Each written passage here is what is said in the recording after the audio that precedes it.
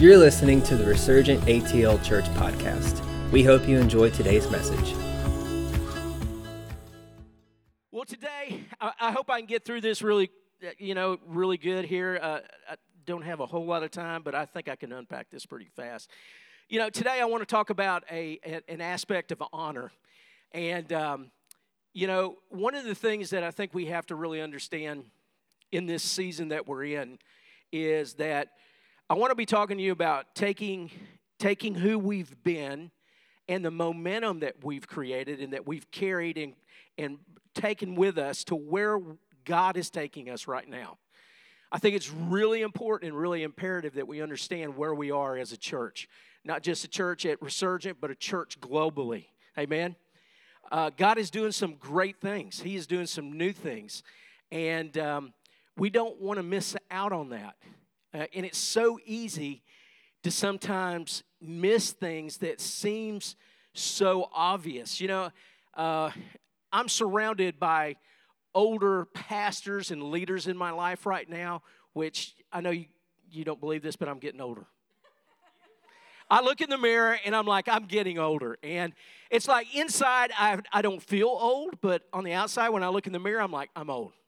I'm getting old. And but as a group of people, we're not static. God is constantly doing things. He's constantly moving. And in saying that, there's a lot of transition that is happening and is going on. And it's a lot of movement from a generation that really has poured out its life to get a result, to get to a place. Does that make sense? And I'm talking really about the older generation. And that's kind of where we've landed. And it's like we've been doing this thing for a really long time, and we've had an objective to get to a place and to have this feeling of, hey, we did what we were supposed to do. But, there's a lot of things when we're moving from here to there. It's unusual to have, a lot of times, a successful transition. I mean, a lot of times it's far too often we drop what is most important. That we drop what is most important.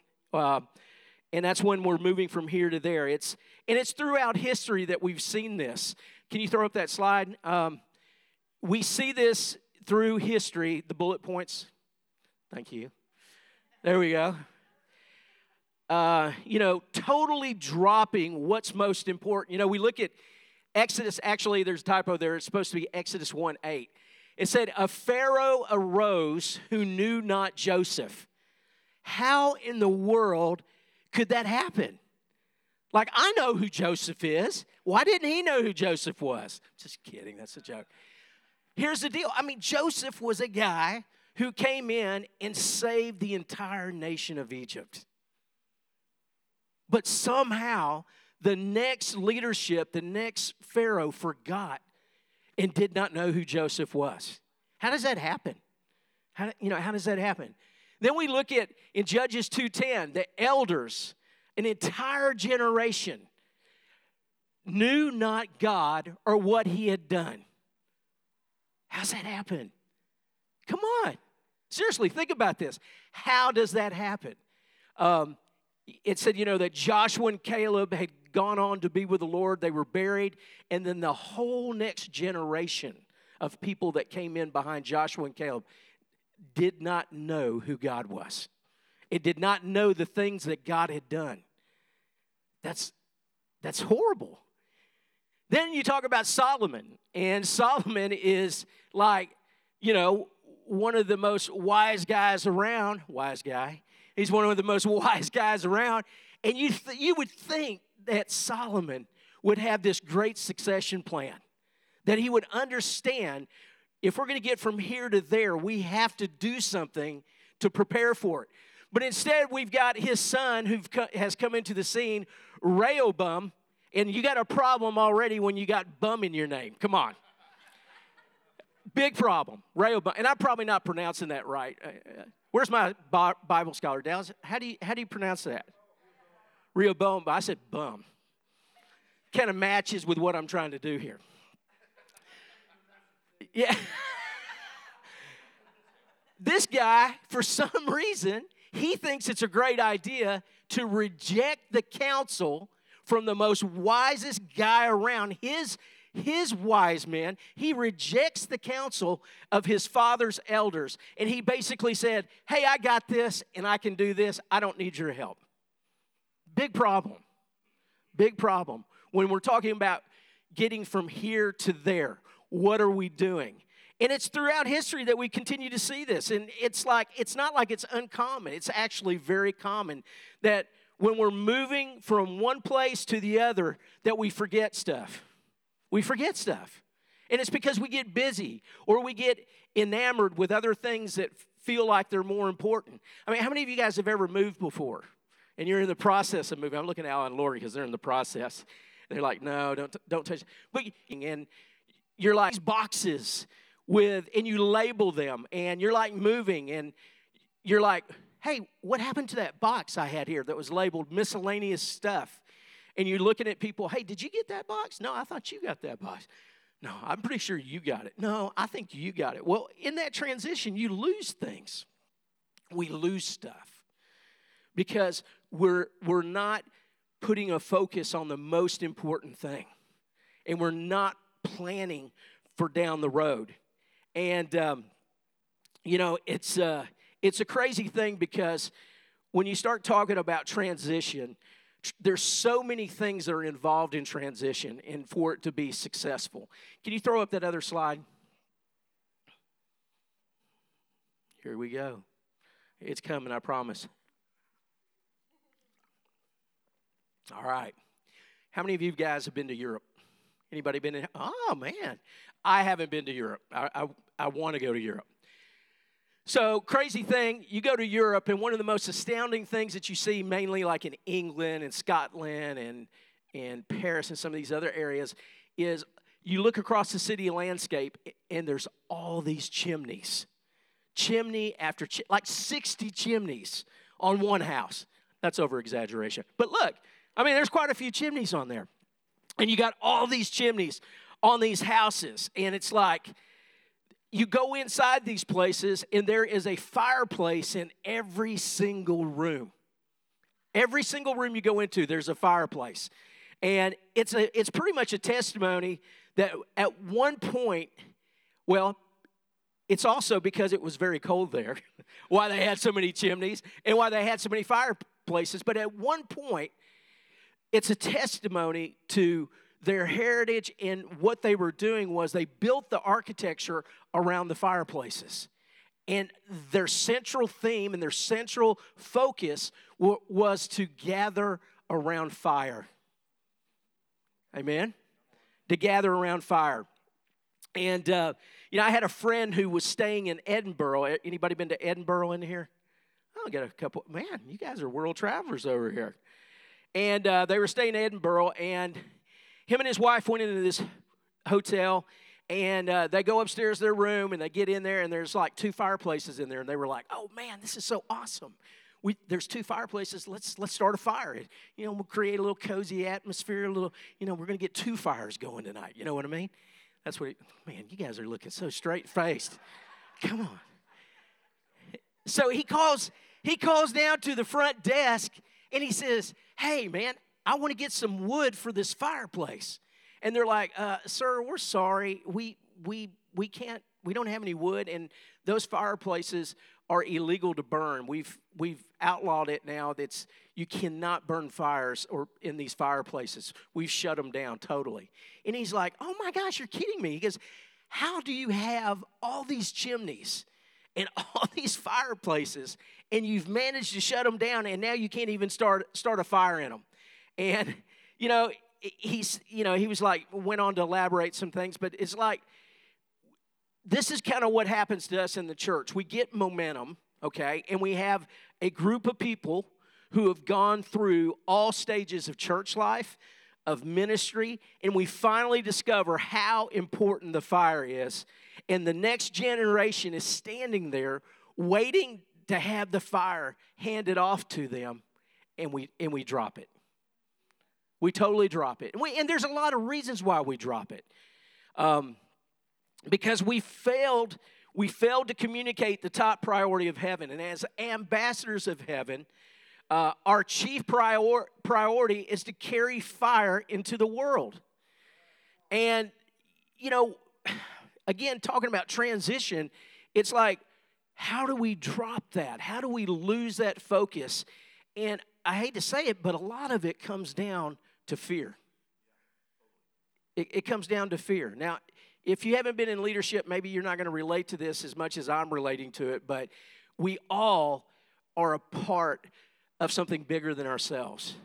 And we've all, to some degree, have had things modeled to us that were not healthy. And one of the things that has been modeled to us in the church for a really long period of time is not letting go of things faster than we should by handing it off to the next generation. And we've literally dropped the fire and we've put our focus on something else. And a lot of it is because it's out of fear. And how do we hang on to each other when it feels like we are losing value for each other because we're afraid that if we give somebody something, what are they going to do? And, Martin Scott from the late 1900s, he made this statement. And we've heard this statement, kind of flip side of this, but it's fathers and mothers not raising up children, but raising up mothers and fathers so that we have powerful people who are running together for the well-being of the whole family. In our circles, we've heard, hey,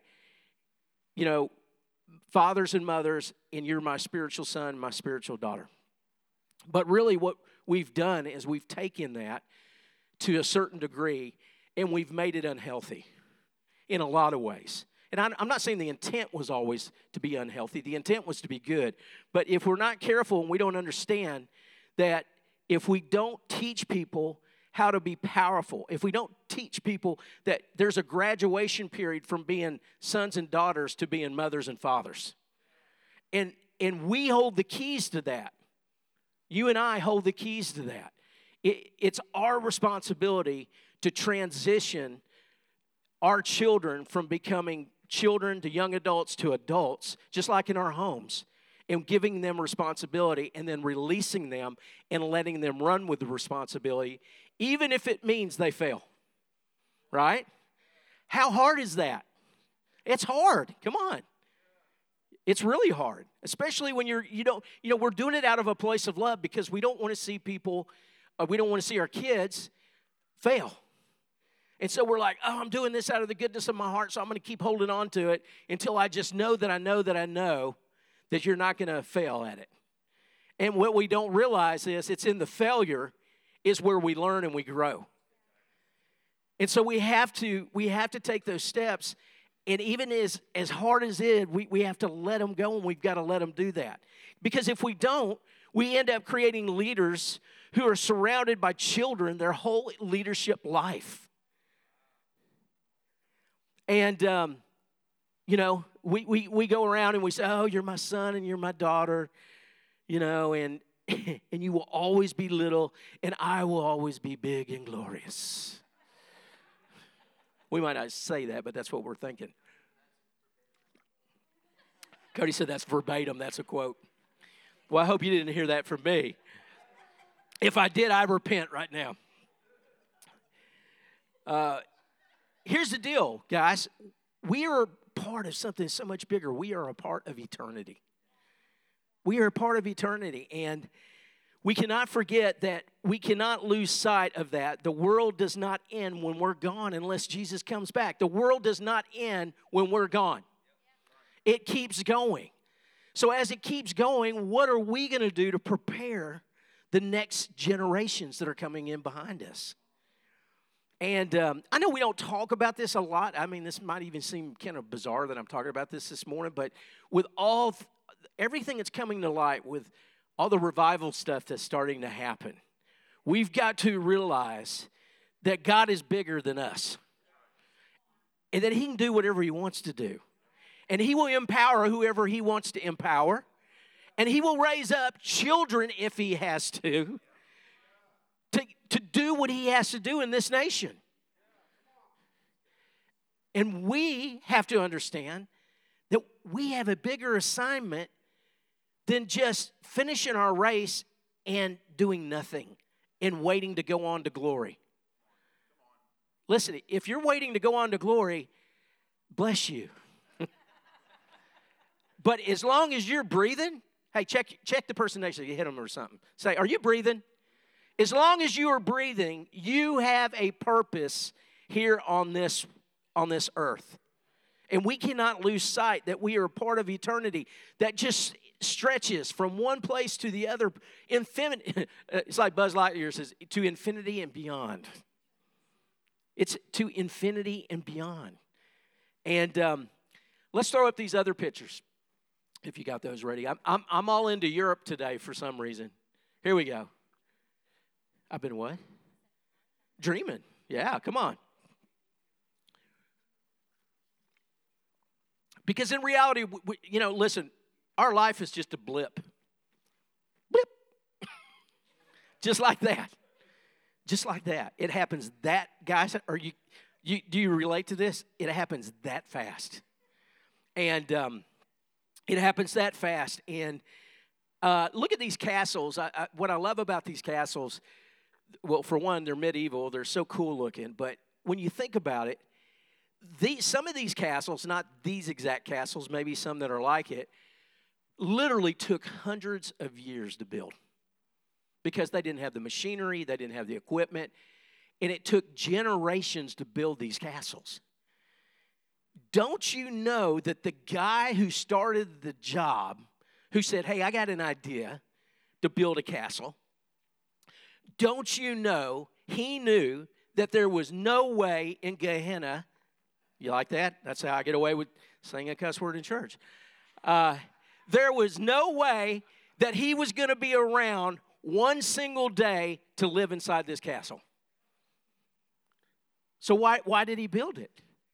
Because he had foresight. He knew what God was going to do. And he wasn't building it for his comfort. He was building it for the comfort of generations to come. This is how God thinks. God thinks generationally. He doesn't just think about one group of people. He thinks generationally. We've got to adjust our thinking when we start going after the gospel. We need to understand it's not just for the people directly in front of us. It's for generations to come. For generations to come. Life happens so much faster than any church being built or any organization being built. I mean, I'm realizing this after starting a church. It's like, man, when you're 5 years in, it's like, wow, this is work. It's work. And I'm a lot older than I was when I started. And I'm like, so what are we building? What are we doing? Are we building something that is going to last for generations to come? Or are we building something that's just going to fulfill our immediate needs right now? And I've been thinking about that a whole lot. And, we are to connect the strength of our lives to the progression and the advantage of the next generation. And in our growth and maturity of being ambassadors of heaven on this earth, we are to carry the fire into this world. This is the only thing that makes us different from any other organization in the world is fire. You guys realize that? Because if it isn't, then what are we building? And what are we doing? And what is God wanting to do? And, our programs don't matter. Our numbers don't matter. Butts in the seat don't matter. It's how well we steward the fire and pass it from one generation to the next. And, when a movement stops, it becomes a museum or a theological seminary. In some cases, not in all cases. Yeah. Where we just sit around and we talk around not a fire any longer, but we're just talking around the ashes of the fire. And we're saying, oh, this used to happen in our denomination. This is a part of our history. And we're talking about what happened in the past. And we got a building, we got a bunch of stuff in it. But all we're doing is gathering around the ashes of what used to be. So we've got to understand that, again, when a movement stops, it becomes a museum. And that's the consequence of when a movement stops. And this is where we have to shift just attaching ourselves to a movement, but attaching ourselves to the one who's moving the movement. Listen, how many movements in your lifetime have you seen come and gone? Right? And we see it all the time. I mean, of course, people go after fire. You know, whenever you see a fire, people are attracted to a fire. But people run to the fire, and they wait for the fire to just burn hot and bright, and then until it burns out, and then they go look for another movement. They go look for another fire. What do we call it? Fake fire, some false fire. Sometimes it's true fire, but what I'm saying is false fire. Oh, okay. But what happens when we don't understand that our relationship and our connectivity, our connection to the one who started the movement is what creates something that can't be put out. It can't be put out. And I'm not knocking, I promise you, I'm not knocking any of the revival things that are happening right now. But let me tell you, revival is not at a certain place. It's in your heart. It's in your heart. Sure, you can go to places and you can get ignited. You can get encouraged. You can go, just stir yourself up. But God wants those fires everywhere, not just in Kentucky, not just in certain other places. He wants it right where you're living. Because why? He wants to impact a world that needs it and is dying for a connection, for an encounter with a living God. You know, Proverbs 13:22 says, a righteous man leaves an inheritance to his children's children. And when we talk about inheritance, a lot of times we think about an inheritance as being just money. An inheritance isn't just about money.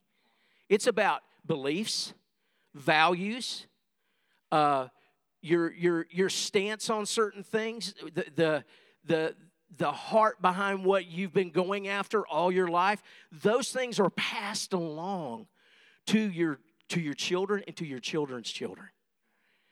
And I love in 1 Chronicles 28, we see that David had it in his heart to build a temple for the Lord. And he wanted to build a permanent resting place for the Ark of the Covenant. Yet because, remember, he was a man of war, God said, I'm not going to allow you to build the tabernacle. So David said, okay, fine, I'm out. I'm not doing anything because I can't do it myself and I can't get the glory for it. Is that what he said? No. David had enough foresight and he had a heart for the generations that he began to start a plan. He had a plan. He could have given up on the dream, he recognizing that he couldn't accomplish it himself, but instead he created this plan. So David, what did he do? He laid the groundwork. He prepared the way for the next generation. He shared the vision. He called on his son to help. He probably called on all of his kids to help. He allocated resources for the project. He identified the people with the right skills to get the job done. He encouraged others to give into the vision. Let me read this from John Adams. Back in the day, everybody know who John Adams is? One of the presidents. Second president. Thank you. This is what he wrote to his wife.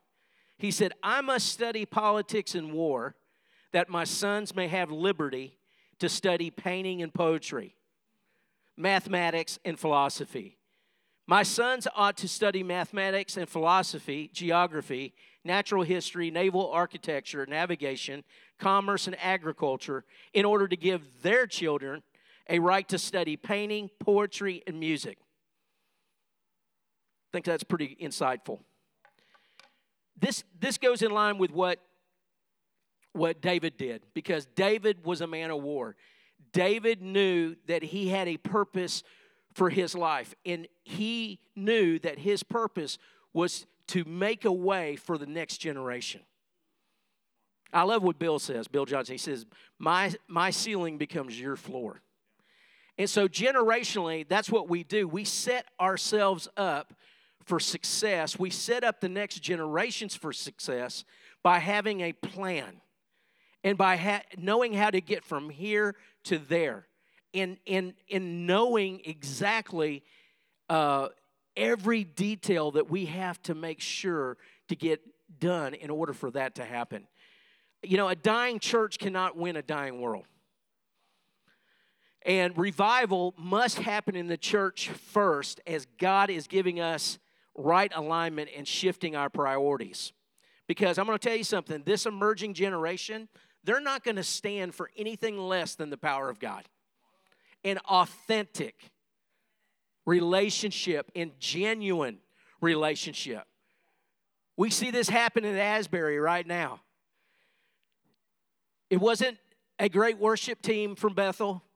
It wasn't somebody from House Fires. It wasn't somebody from, give me some other names, Maverick City, with the lights. And I'm not knocking that, because a lot of that was a foundation that got laid to prepare for what's coming. But what I'm saying is, God did something extraordinary, special, when He started this in this college with just authentic students. They didn't have a stage with lights. They didn't have all the percussion. They didn't have all the things that got up with an open heart and just began to sing. And what happened? The presence of God began to show up. And then what else happened? Then some of the unhealthy mothers and fathers that didn't want to turn them loose and let them be what God had called them to, they started coming in and trying to, hey, we want to help. Not all of them did it, like out of a bad intent, but there were a lot. You know, they shut it down to the public now. Do y'all know that? They shut it down. Why? I thought that was great insight by the university, because they didn't want somebody coming in and hijacking what God was doing in these young people. I thought it was brilliant. And this is where we end up with 60 and 70-year-old prophets, apostles, evangelists, teachers, because mothers and fathers, if they don't have a healthy understanding of how to get from here to there and how to transition properly, we don't allow the younger generation to step in those roles because we don't trust them, because we're walking in fear. So God is blowing that up. He's blowing that up sovereignly. And He's saying, hey, listen, they're going to make mistakes, but it's okay. I'm okay with them making mistakes. Wouldn't you have loved, I mean, if you're in here and you're over 40, I know you can agree with this. Wouldn't you have loved if somebody would have just turned you loose and let you do some things and not held on to the reins so tight? You'd have come along a lot faster, and you'd have learned so much. Yeah, would you have made a mess? Yeah, but who cares? We can always clean up messes, right? With healthy communication, clear communication, we can always clean that stuff up. But if we're not doing anything, there's no life involved with it. There's no fire. You know, Bob Jones prophesied years ago, and I know we heard this prophecy, and when it didn't happen immediately back in 2019, and all this other stuff didn't happen in 2020, everybody started shutting down the prophetic, and the prophetic started getting a bad name for itself. And, you know, it's so crazy because people, they expect you to be perfect. And, you know, the Bible says you know it, you prophesy a part and you know in part. We don't know everything. But here's Bob Jones giving a prophecy that when the Kansas City Chiefs won the Super Bowl, that he would begin to raise up his apostolic chiefs to go into every region across this land and raise up the next generations, and to help come alongside of them and be there for them for the billion soul harvest. We're starting to see that happen right now. I mean, here they've won 2 Super Bowls in a span of 3 years, and this happened literally the week after the Super Bowl. I mean, isn't that crazy? God's doing something. He's up to something. He really is. And I'm excited to be living in the times that we're living in. And, we've in the church for too long, we've gathered around hype. We've gathered around hype, and we've gathered around celebrityism, and if that's a word, celebrityism. We've gathered around the wrong things. And I think God's hit a reset button for all of this. And if we are smart and we're wise and we realize what God is doing in these times, we will jump in and we will partner with him on this. Terry and I were at a leaders meeting at Bethel about 5 years ago, and I remember sitting in a meeting with, not personally, but in a group of leaders with Bill and Chris, and it might have been Danny and Danny Silk. And they said, hey, where we are at Bethel right now is we're no longer the guys that are leading this movement. We are the grandparents of this movement. He said, our job is to give all the kids and the grandkids candy and get them all jacked up, on candy. And the point they were making was, and it sounds funny when you say it like this, I must decrease so that he may increase. But that is a model that when we start transitioning from one generation to another generation, we are decreasing in some areas, but it's a healthy decrease. Does that make sense? And that we've got to understand that that's our role. That's what we're called to do. And we shouldn't feel insecure or obsolete, or that our identities are wrapped up in how much time we get to spend on a platform, or how much time we get to spend speaking or being the person. Because our roles have changed. And our roles are to come along and be grandparents and to feed the kids candy and the grandkids candy and say, you can do this. You can do this, and we're here to support you. All right, I'm going to do something real quick. I know we're running out of time, but everybody that's 0 to 39, stand up. 0 to 39. I didn't say 0 to 33 because that's when Jesus died. So, guys, I want you to look at this. This is the next generation. Come on. Woo, come on, give them a big round of applause. This is the next generation. It really is. I want you to do something. If the person that's standing, I want the people that are sitting down, go put a hand on these people that are standing up. Go find them, put a hand on them right now. And we're going to pray over them.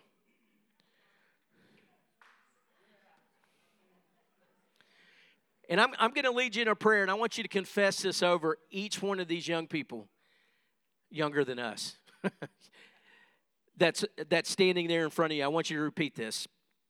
Say, I see you. Thank you for your life's investment. Thank you for all the things you're going to do for the glory of our Father. I know you can handle it. Thank you for your commitment. Thank you for being here. Thank you for adding your strength to our mission. I honor you, and I see you as powerful. Thank you. Yeah. We just release God's grace, his anointing over every one of these young people in this room today. And we just thank you, God, that this generation is going to be the generation that ushers in such a great move of God. They are going to usher in one of the greatest moves we've ever seen. Father, we just speak blessings over them, just supernatural anointing, an increase in your strength, an increase in your power, and an increase in, Father, just an awareness of what you've called them to do.